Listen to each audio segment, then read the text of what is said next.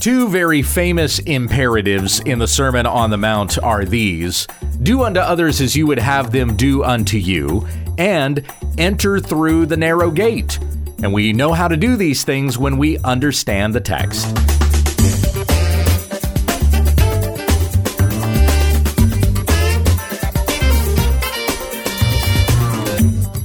This is When We Understand the Text, a daily study of God's Word, that we may be filled with the knowledge of His will.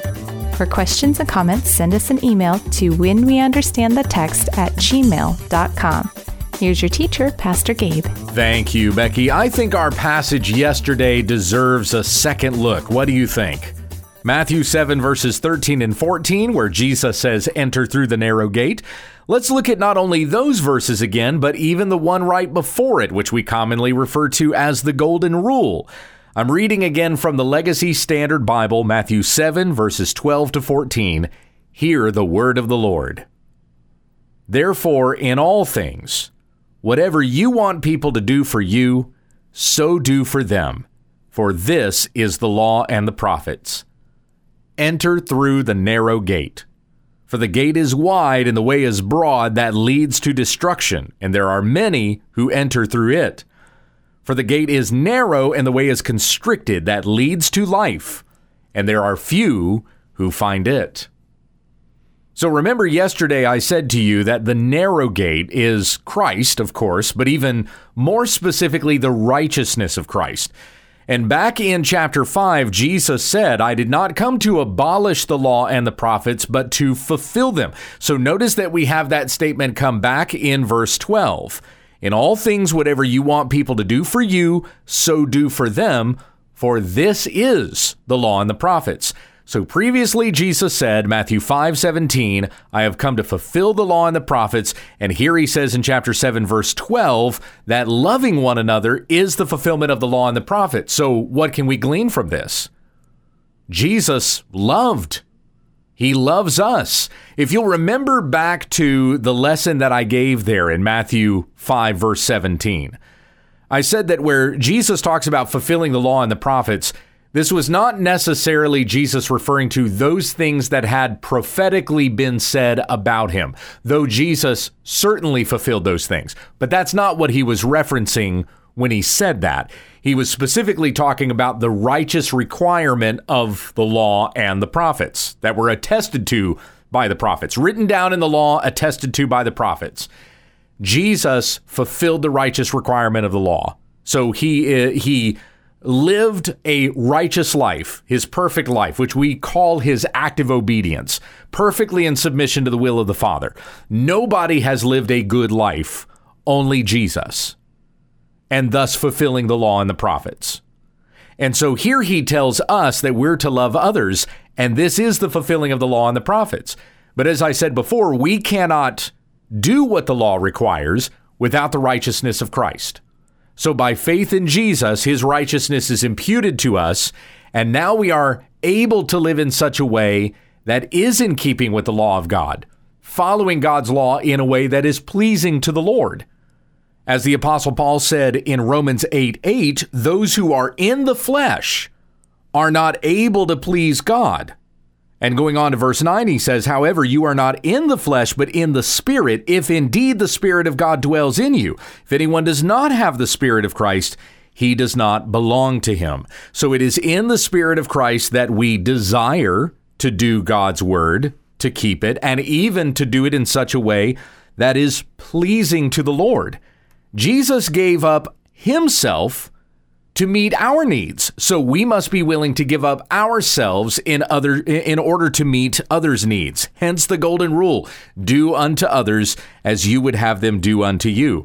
Paul draws this out in Philippians chapter 2 as well, verse 5, have the mind of Christ, who though he was in the form of God, did not count equality with God a thing to be grasped, but he emptied himself by taking the form of a slave and being made in the likeness of men. Found in the appearance of a man, he humbled himself, becoming obedient to the point of death, even death on a cross. Therefore, God also highly exalted him and bestowed on him the name which is above every name, so that at the name of Jesus every knee should bow of those who are in heaven and on earth and under the earth, and every tongue will confess that Jesus Christ is Lord, to the glory of God the Father.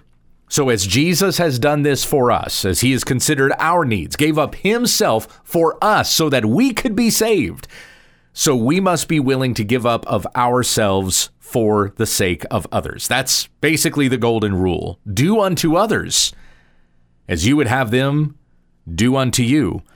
And Jesus is not just pulling out some proverb. He's not saying something proverbial. He's not reinventing some other proverb from some other culture, which has been an accusation from some people. They'll say Jesus wasn't saying anything original here because there are many different philosophies and ideas and cultures out there who said something similar to the golden rule. I'll address some of those here in just a moment. But Jesus wasn't basing the statement on that. He wasn't drawing from other cultures and saying, hey, you know, they've kind of got this good idea and I want you to do it too. Do unto others as you would have them do unto you. Jesus was basing this statement in the law of God. Hence why he said, this is the law and the prophets. To love others is to do what the law and the prophets require. Exactly what the law and the prophets are pointing to. That we are to love God and we're to love others in obedience to God. Now, like I said, there are some who will point to the golden rule and say Jesus was actually ripping off some statements that were made in other cultures or philosophies or whatever. In the ancient Greek culture, the philosopher Thales said, avoid doing what you would blame others for doing. Avoid doing what you would blame others for doing. Okay, not exactly the golden rule, but there are some that'll say, see, that preceded Christ, and he's just ripping off their idea. Plato said, to injure anyone is never just anywhere. To injure anyone is never just anywhere. I wouldn't even agree with that, right? Would you? And I mean, there are times when injuring someone is actually just. Like if someone has killed another, has murdered, then what should happen to that murderer? According to God's word, according to the law, he was to be put to death. Life for life. So sometimes injury actually is just. Seneca said, expect from others what you did to them. Now that's closer. Expect from others what you did to them. That sounds more like a law of revenge, though. If you take revenge out on somebody else, don't be surprised when they come for you. Isocrates said, do not do to others that which angers you when they do it to you. Okay, that sounds more like the golden rule. Do not do to others that which angers you when they do it to you. But what do you hear in that statement that is very different? That is quite different from what Jesus said that we call the golden rule. He didn't say don't do to others. That's what Isocrates said. What did Jesus say? Do to others. Jesus is calling for action. Socrates wasn't even going that far. He was just saying, abstain from doing mean things to people. Jesus went way further than that. I mean, don't do mean things to people. Most people are probably getting by with that. They just don't do mean things to other people. At least they think they are. I think we're meaner than we think we are most of the time. But anyway, yeah, you can't just abstain from doing anything and therefore call yourself a good person. That doesn't make anybody good. But that's clearly not the golden rule. It's not exactly what Jesus said. There's also a statement from Confucius that was made in the 5th century BC. He said, what you do not wish for yourself, do not do to others. And that's pretty close to what Socrates said. What you do not wish for yourself, don't do to others. If you hope that other people don't do it to you, then you don't go out and do it to them. But again, Jesus is calling for direct action here. Do unto others what you would have them do unto you. What would you want love to look like to you? So do that for others. Do you want people to sacrifice for you? Then you sacrifice for other people. And this really comes right back to Jesus' statement about judgment in Matthew 7, verses 1 through 6. Don't try to remove the speck from your brother's eye before you remove the log from your own eye, you hypocrite. First take the log out of your own eye, and then You will see clearly to take the speck out of your brother's eye. You want your brother judging you when he's got a great big old log hanging from his eye? Of course you don't. So you don't do it to others. Instead, do for them righteously. You want them to treat you righteously? You must be righteous. Do to others righteously what you would have them do to you. And this is the law and the prophets, Jesus says. Boy, that really puts the golden rule in a whole new context, doesn't it? It's not just a standalone verse. It doesn't just sit here by itself. It is flowing from the thoughts that have come before it in this sermon. And what a masterful sermon it is. I hope you've been enjoying this series, as I certainly have. We're going to try to bring it to a close next week. But before we get there, let's look at verses 13 and 14. So we've come back to the golden rule. We've considered that. Now we're coming back to the narrow gate again. Enter through the narrow gate, for the gate is wide and the way is broad that leads to destruction, and there are many who enter through it. So keeping all of this in context, what did we just read? The golden rule. Do unto others as you would have them do unto you, for this is the law and the prophets. Enter through the narrow gate. Do you hear any transition happen there? No, there's no transition. Jesus is still continuing the same thought. The golden rule is the narrow gate. But remember what I said yesterday about the righteousness of Christ. I guess I said it at the beginning of this lesson as well. Yes, Jesus is the narrow gate, but specifically it is the righteousness of Christ that is the narrow gate. So loving others must be done, can only be done righteously if we have the righteousness of Christ. So where we have this instruction to love others, that's the narrow gate. And most of the world was not doing this. The Jews weren't even doing this. Like the Jews even had their version of the golden rule. In Tobit 4:16, it says, do to no one what you yourself dislike. That's just like a Socrates, just like Confucius. There's this call to inaction. Don't do it. But that's not what Jesus says. He says, do unto others, love others as you want them to love you, so you must love them. And this is a narrow way. Most people were not doing this. We're not sacrificing for one another. Christ sacrificed greatly for us. If we are followers of Christ, we must also sacrifice for one another. That's a narrow way. Not many people are walking that way. Most of the world is going the broad way to their own destruction. Titus says in Titus 3:3, well, I guess this wasn't Titus who said this, it was Paul. Paul said to Titus in chapter 3, verse 3, for we ourselves were once foolish, disobedient, deceived, enslaved to various lusts and pleasures, spending our days in malice and envy, despicable, and hating one another. I like the way the ESV puts it as well. Hated by others and hating one another. That's who we were before Christ.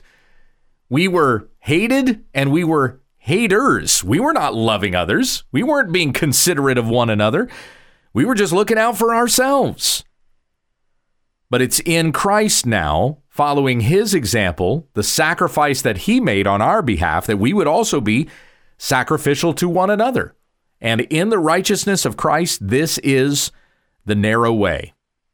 So walk by this path. Enter through this gate, who is Christ. Enter through the narrow gate. And Jesus goes on to say, the gate is wide and the way is broad that leads to destruction, and there are many who enter through it. And by the way, that is every other religion, philosophy, ideology in the world except Christianity. Only by faith in Christ can a person be saved from the judgment of God and enter into eternal life in heaven. Every other way leads to hell. There is one way to God, and that is through Christ. Every other way will lead to destruction. Jesus flat out says it here. And because there are so many false ideas in the world, that's the broad way. That's the broad path. The gate is wide and the way is broad that leads to destruction, and there are many who enter through it. You know, there are estimated about 10,000 religions in the world. It's probably more than that. But the experts who study this kind of a thing, that's their estimation. 10,000 religions in the world. About 85% of the world's population are affiliated with one of the 5 largest religious groups: Islam, Christianity, Hinduism, Buddhism, or any of the various forms of folk religion. So those are the 5 biggest belief systems in the world: Islam, Christianity, Hinduism, Buddhism, or folk religion. My friends, no matter how long this earth is going to be here, if the Lord tarries, Christianity will never be the broad way. It is always going to be the narrow way. And let's just say, by some providence, that Christianity does actually exceed Islam, and there are so many people in the world who identify as Christian. There are more than Islam, Hinduism, Buddhism, and the various folk religions combined. Let's just say that happens 1,000 years into the future, or however long the spread of Christianity would take in such a case. It would not be real Christianity. And surely you understand that. You know that. There would be the vast majority of people in the world would be identifying as Christian, but they would not actually be Christian. Jesus said this is always going to be the narrow way. The true way of Christ is always going to be the narrow gate. It is never the broad way. The broad way is all the other religions in the world that people are following to their own destruction. Ideologies, psychology, sociology, philosophy, whatever. Anything apart from Christ leads to destruction. Only by faith in Jesus can we be saved. So now you understand how narrow that gate is. You have all these millions upon millions of other ideas that are out there, but it's only by Christ that you are forgiven your sins and have everlasting life with God forever in glory. And so Jesus says in Matthew 7:14, "For the gate is narrow and the way is constricted that leads to life, and there are few who find it." Oprah Winfrey famously said, "There are millions of ways to God." Now, on the one hand, I kind of agree with her. There are millions of ways to God. You follow any of these other religions, philosophies, and whatnot, they'll get you to God. Some of you are probably sitting there going, "Whoa, Gay, where are you going with this? I know you were just quoting John 14:6 yesterday. I am the way, the truth, and the life. So how can you say that all of these other ideas will get a person to God?" They'll get you to the judgment seat of God. You will stand before God in judgment. Everybody's going to be gathered before God.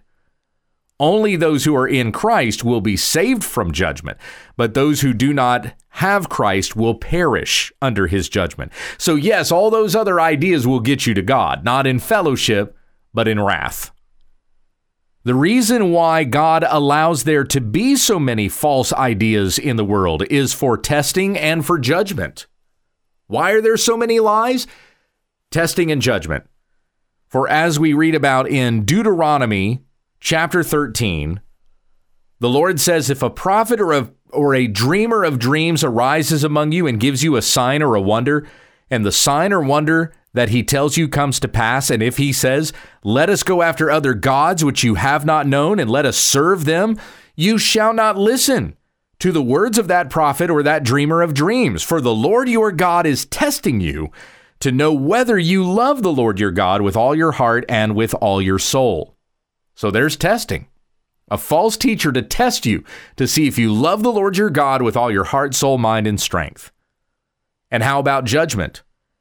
2 Thessalonians 2 verses 9 to 12 say, "The coming of the lawless one is by the activity of Satan with all power and false signs and wonders, and with all wicked deception for those who are perishing, because they have refused to love the truth and so be saved. Therefore, God sends them a strong delusion, so that they may believe what is false, in order that all may be condemned who did not believe the truth, but had pleasure in unrighteousness." The reason why they go after the false teacher is because the false teacher is telling them what their flesh wants to hear.